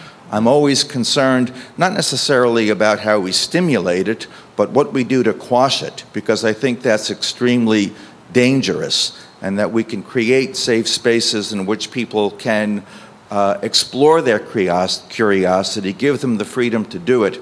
But I just want to add one thing, too, is that for people who may not be terribly concerned about how a refrigerator works, I think each of us is curious about certain things. Musicians, artists, poets, all of us have areas of curiosity. And to me, the most important thing is not necessarily that we're curious about everything, but that we find something that we have a passion for. And in working with patients, I'm not so concerned about whether they're curious about my life, but if I can engage them so that they become curious about their own lives and how they can make their own lives better. Thank you. I think that addressing what Edgar was saying about not knowing how a fridge works was not that Edgar meant, and excuse me, Edgar, for explaining you, that we should be curious only about the mechanical side of life, but that our range of curiosity should spread to things that we do every day and that we don't know that we do every day. So opening a fridge might elicit the question of how does this thing work? It's true, but I have to say I agree with you that people who are passionately, addressing certain questions, there's an avenue that you take, and it can lead you out of your frame of reference into something completely new, which for me has been terribly exciting. But that one question generates another, and it might not ever arrive at the refrigerator. and it's still okay.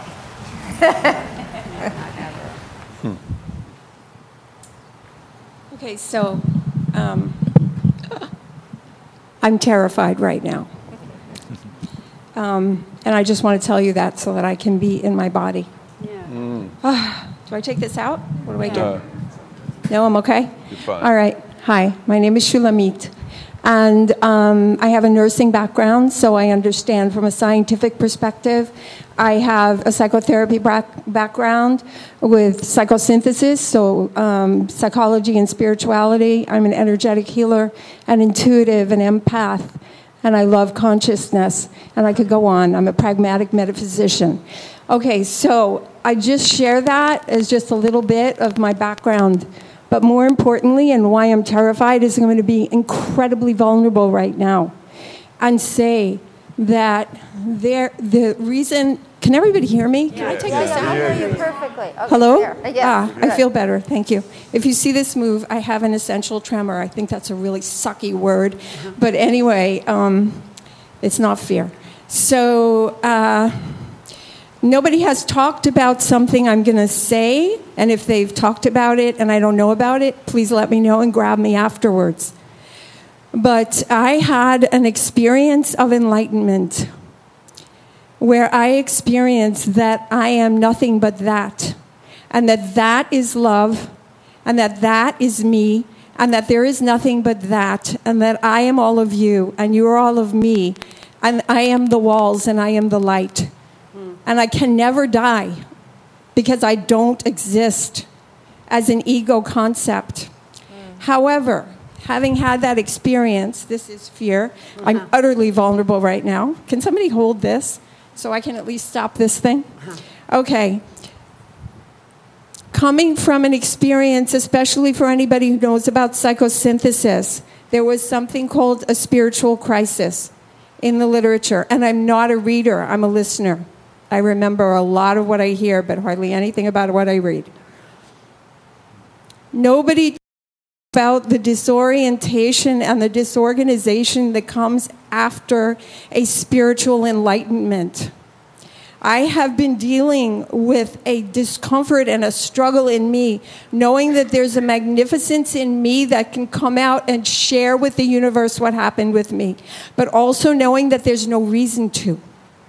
Knowing that there's many places I could be and I can go, and knowing that there's nowhere to go. Knowing that I don't have to worry about death anymore because there is no death. And at the same time, wondering what I'm doing here. So I came today because I noticed my curiosity was gone. But I didn't know the word. I never thought of the word curiosity. Passion and excitement and exhilaration and expression, yes, but I couldn't figure out what was wrong. And I cried to my husband, there's something wrong. I set up a session in the summer with my psychosynthesis teacher many years ago, and he didn't understand. He said, oh, it's because you want to teach from this experience. And I said, no. I'm in my backyard looking at the clouds. I am the clouds. What's wrong? And so I started looking for meetups. And I thought, well, maybe if I just experience a bunch of stuff, then something will happen inside me. And I feel so blessed to be here. I feel so divinely led to be here, to find the word curiosity, to excite me enough to come here to say maybe there's some kind of answer here. And I don't really know what I'm trying to say, except that there's no place where somebody is not broken. Like I am utterly not broken. And I help people all the time. But there's a place of being out of skew because we don't talk about the spiritual nature of curiosity. Like to me, I've been looking at what is curiosity, and to me it's about getting out of the way for God to come through.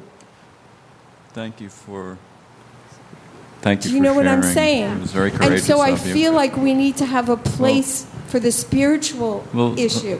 Does anyone have some thoughts Simone about Weil the... said the same thing. She, Yeah. I was thinking of her as you were speaking. Do you know her? Do you know that theologian, philosopher, writer? Her name is Simone Weil, Weil. Yeah. She died in the mid 20th century. But she's written extensively about her experience, about the very thing you're talking about. She calls it decreation, but it's about getting out of the way so God can be. Yeah, I think what you're addressing are mystical experiences that, that you share with really a lot of people. And Simone Weil is certainly one of them.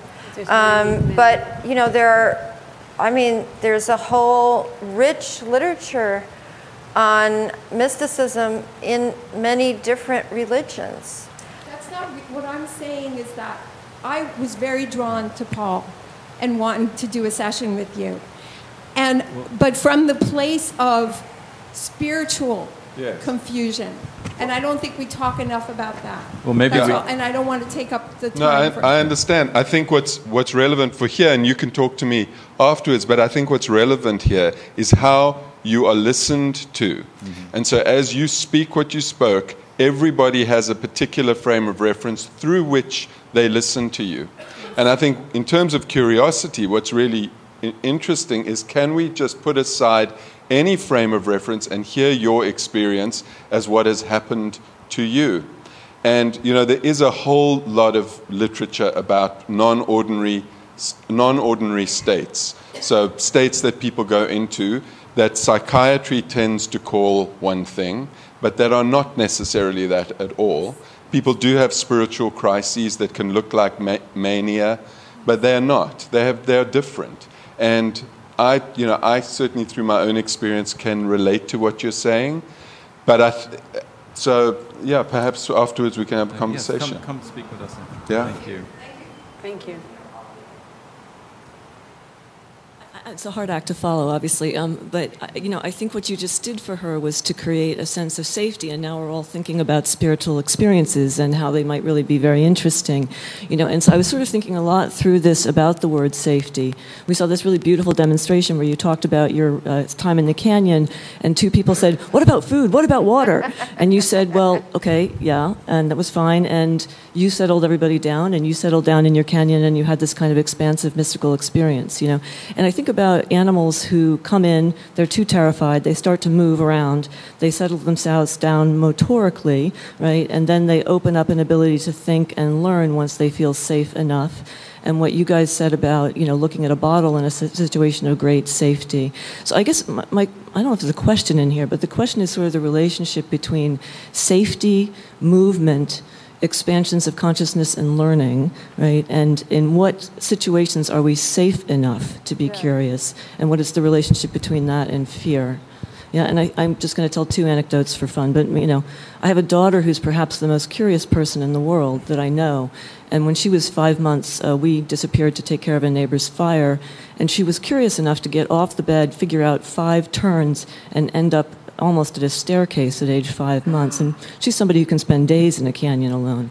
I myself, can't watch a movie unless I know the ending before I start watching it.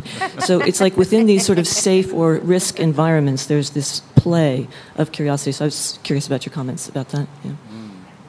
Thank you. I think safety is important. And you mentioned animals, but also children. If children aren't given a safe environment, questions are not asked. You know that. You look at traumatized children. Yes. Trauma is a form of rigidity, right? And motor sensory repetitions, as in flashbacks, which I had after a car accident. I'm almost grateful that I had them because it was so fantastically interesting to experience that kind of bodily trauma without any text, no language, nothing. And to realize that I went into shock, and what was missing from the experience was precisely the trauma that then repeats itself later.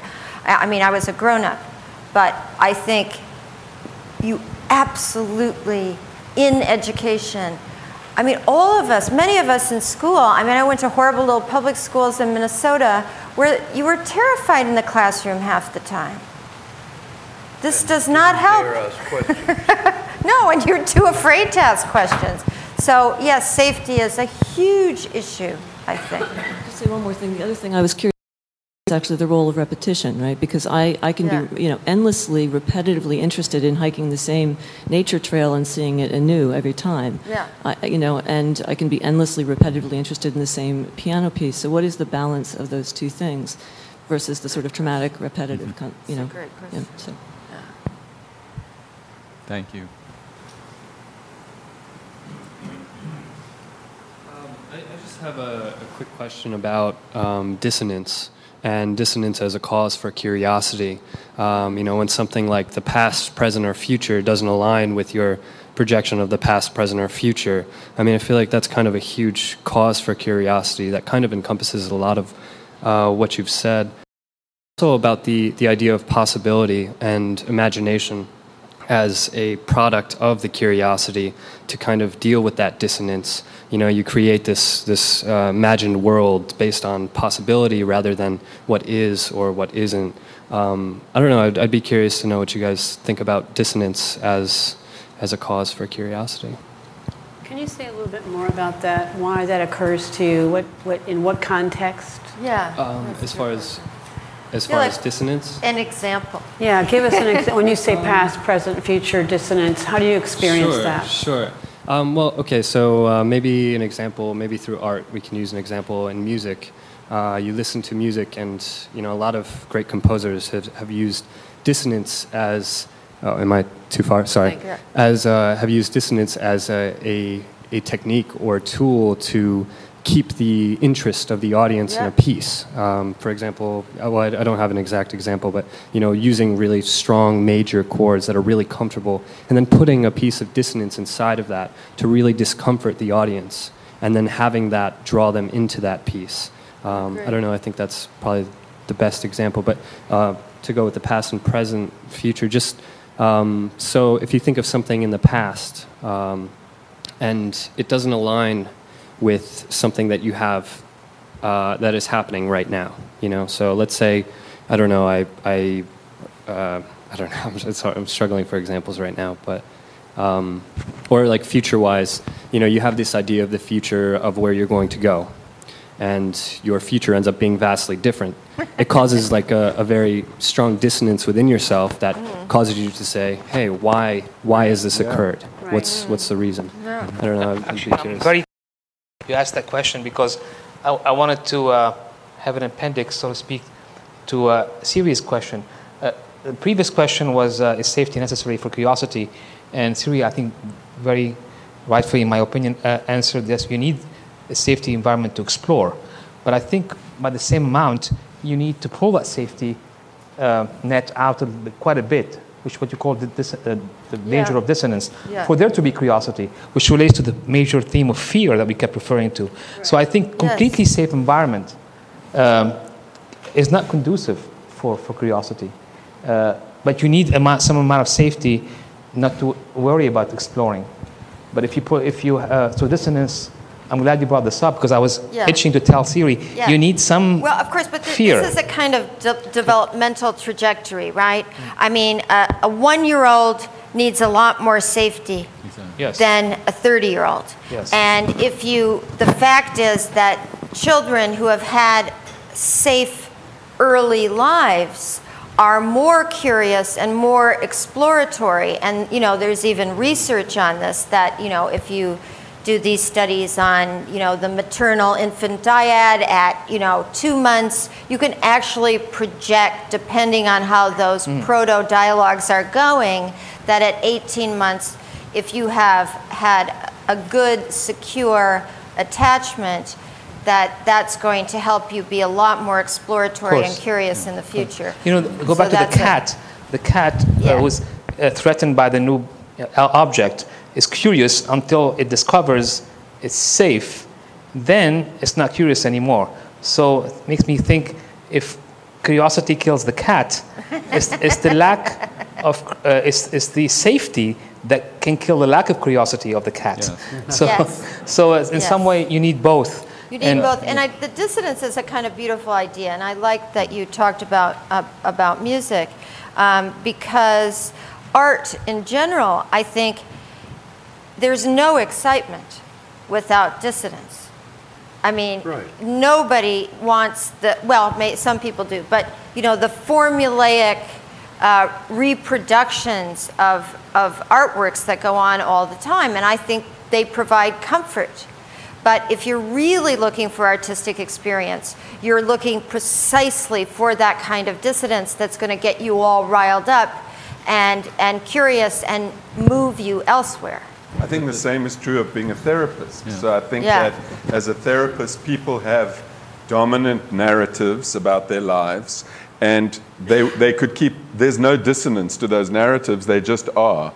And they've got lots of evidence as to why life is that way. And you could think of a therapist as someone who's listening for the dissonance. They're listening for something other than the dominant narrative, what some people call subjugated narratives, which are tiny little pieces of narratives that may show through for just a moment. So someone thinks they're a terrible mother, and they've got a whole lot of reasons for saying that. And you hear an action that they took which really contradicts that. And your job is to really grab onto that and start thickening that narrative. And so you get dissonance. You get two stories now. Yes, piques the curiosity of both people. Yeah, but I'm also thinking about us as a national entity or a global entity as well. Did anybody here see, after the events of 9/11, as we call them now, the Andre Gregory and Wally Shawn dialogue at Cooper Union? Well, one of them played the United States and one of them played the therapist.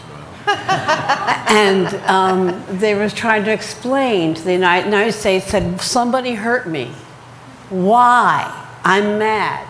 Right. And the other person said, well, maybe you could ask yourself some questions. Why would somebody want to hurt you? And this dialogue, when it was brilliant, just brilliant. But I'm thinking of the dissonance between, for example, what we thought the world was and what we are now knowing what it is. Like even in the climate crisis, and how what's needed now is a deep imaginative response that we seem, many of us, paralyzed and unable to provide, and that we keep imagining the absolute destruction of the world and over again. And all the Hollywood movies, how many times has New York been destroyed? Flooded, a million. We see that, we can picture that, but we can't picture, grass on all the roofs and windmills and, a new kind of life. And what I beg you to do is to do that, is for us all to begin to be curious about the future in an imaginative way that creates a future. This is what Blake would say, right? That we imagine it, it will come true. What we choose to imagine about the future often does come true, and we're being pulled toward Thanatos, death, destruction, over and over again, instead of imagining a whole new breakthrough, resonance now of understanding who we thought we were, what we in fact have done, and now what we can do about it. Thank you. And there are four of you to ask questions. That will have to be the last four questions. Okay, so can you hear me? No. Just pick it up. Just take it and put it close to your mouth. Okay. Oh, there we go. So I'll try to make this not too nebulous. I feel I may also be the clouds as well.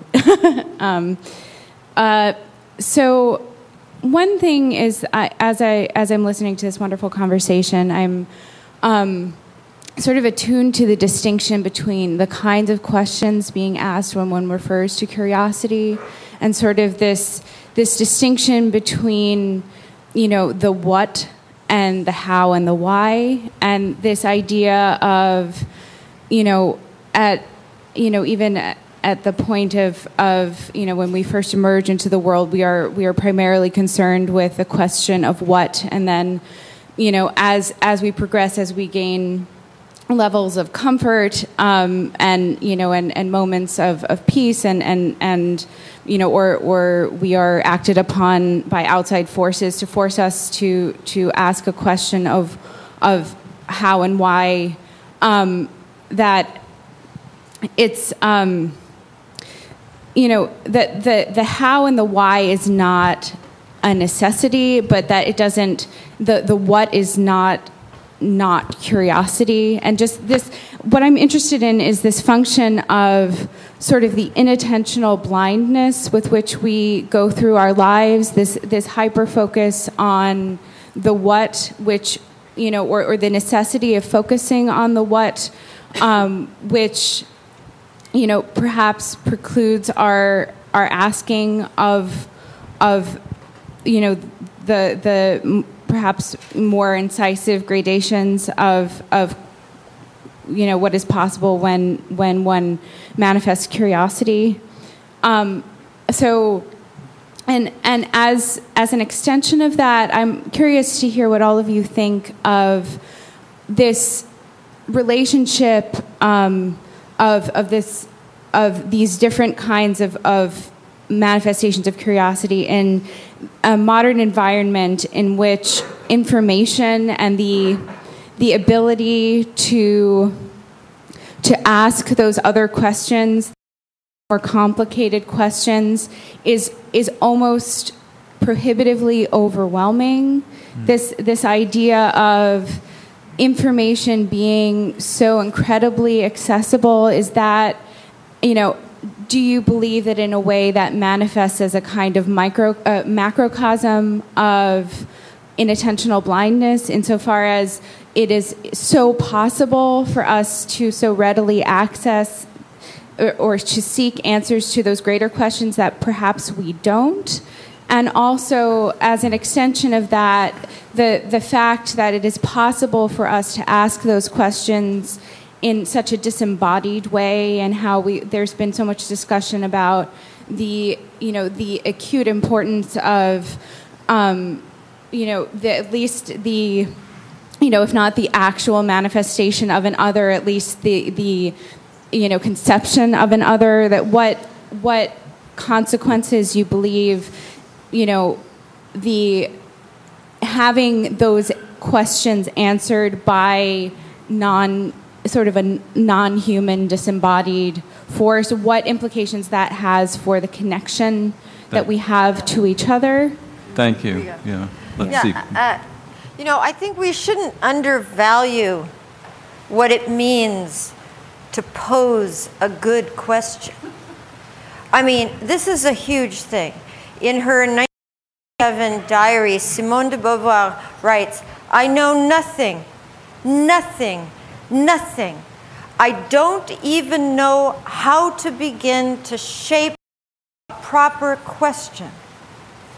I mean, the life of the intellect is not about, looking up when someone was born. We can all do that. And, thank heaven for Google. I love to check that I have my date right. But that's not shaping a question. That's not part of, shaping a good question is one hell of a job. And whether you eventually find some part of your answer on the internet or at a lecture or out of, 500 different volumes, I'm with you on this one. It's how to make the question. And it's not about facts. How to form a really good question. On a much lighter note, as you were saying this, I'm imagining this cartoon that I'm going to submit to the New Yorker right after this session. It's going back to New Jersey. Imagine this bar full of wise guys, and then one wise guy comes in, and the caption is he's an existentially minded wise guy. Instead of saying, "Well, how you doing?" he'll ask, "Why you doing?" Why are you doing that? Actually, if we're, No, but I think that's the interesting thing. we have to allow. You can come up afterwards and ask your follow-ups. I'm sorry, it's just in the interest of time. We go forward with the other questions.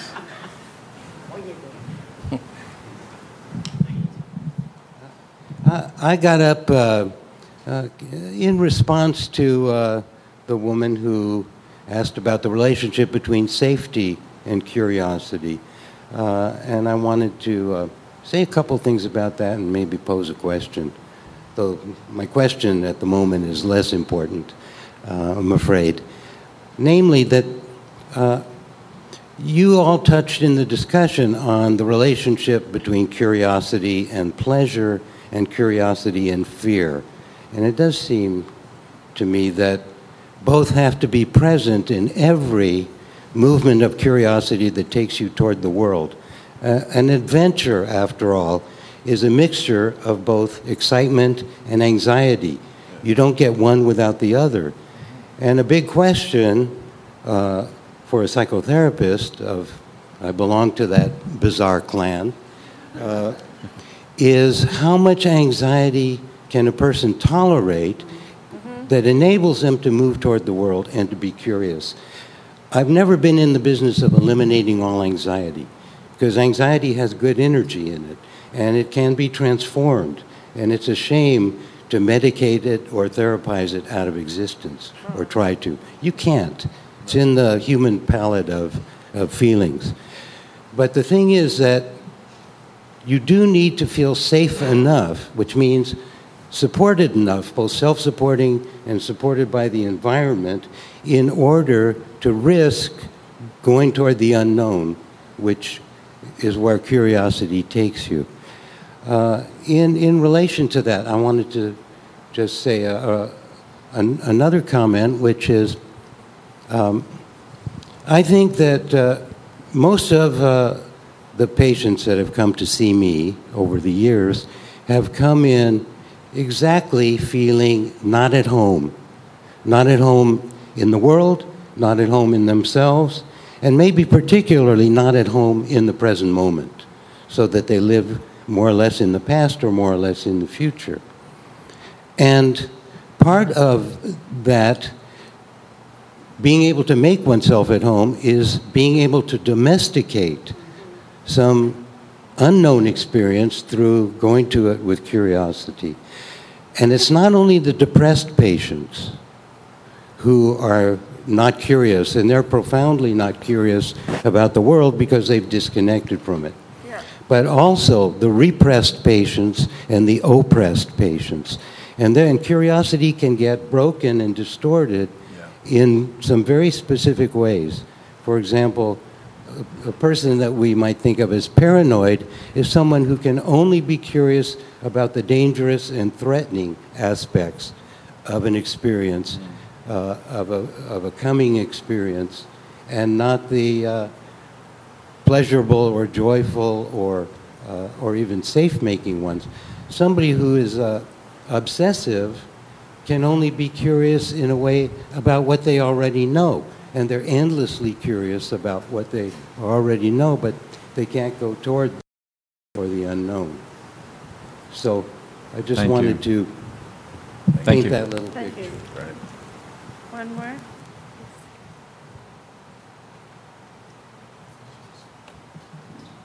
Next question, comment? So I was kind of reminded with some insight that I had when I was skiing. I used to go skiing a lot, and when I would be going down the hill, I found that if I was going too fast, I felt out of control and scared. And if I was going too slow, it became kind of boring. And so finding that middle place where I was kind of like skiing at the edge of my ability was a place that was very satisfying for me. It kept me aroused and energized and testing my ability, but at the same time, not so out of control that I started to be fearful for my safety, running into a tree or something like that. And, you know, with time, I've kind of learned a little bit about the brain, and it seems that, that slower state, that boring state, kind of like living in that habit system and doing the stuff where expectations equals outcomes. And then suddenly when you get to dissonance, like in the music or dissonance, if you have a little dissonance, it triggers your access to the prefrontal cortex, and you start to do a kind of a pattern optimization where, in terms of the predictive mind, you're starting to you're developing a model, you're pushing your model, but you're pushing it just enough, just a little bit, so that you are creating something that leads to something, you becoming more effective. Mm-hmm. But then you get to a point where you may, like in a traumatic experience, where you have an experience which is so outside of the usual, so outside of expectation, that it actually becomes a disintegration. It actually starts to trigger a bottom-up reactive process that does not engage the prefrontal cortex, and therefore it doesn't lead to pattern optimization. And this is what happens with the traumatic victims or individuals who, through chronic suppression or neglect or living in unsafe situations, never get to that point where they can start to access the prefrontal cortex and improve their models and become more effective. And so as long as you can keep that process going, that integration, then you maintain a healthy curiosity, which I think is probably critical for human organisms who come into the world without, more like a tabula rasa than other organisms. Thank you. Hi there. I want to start by saying thank you very much for your time today. It's been fascinating hearing each of your perspectives on this, and I'm very much looking forward to reading your book. My question's regarding discrepancy in curiosity across the general population, and I'm wondering if you think that is attributed mainly to biological reasons, for instance, the genetic makeup or wiring of each of our brains, or if you think it's based more on experiential things that were referenced earlier, such as safety and the type of environments we are brought up in. I have very strong feelings about this. My very strong feelings are that we have to start rethinking biology, right? So biology includes, of course, genetic makeup, genetic predispositions for disease, and probably personality and many things. But that biology is also learning to read as a biological process as well as a cultural one. So really making those distinctions are almost impossible. And if you talk to people working in molecular biology and really working on genetics, it just doesn't go. They're both clearly involved in what happens to us. And there are even studies now that seem to suggest that, for example, stress, this is all animals, but stress on animals, of course, will not change your DNA, but it can change it can make molecular changes. One of them is called methylation. And those changes, it seems, can actually be inherited up to 4 generations. This is very interesting work, so that here is a little place in molecular genetics where this is coming together.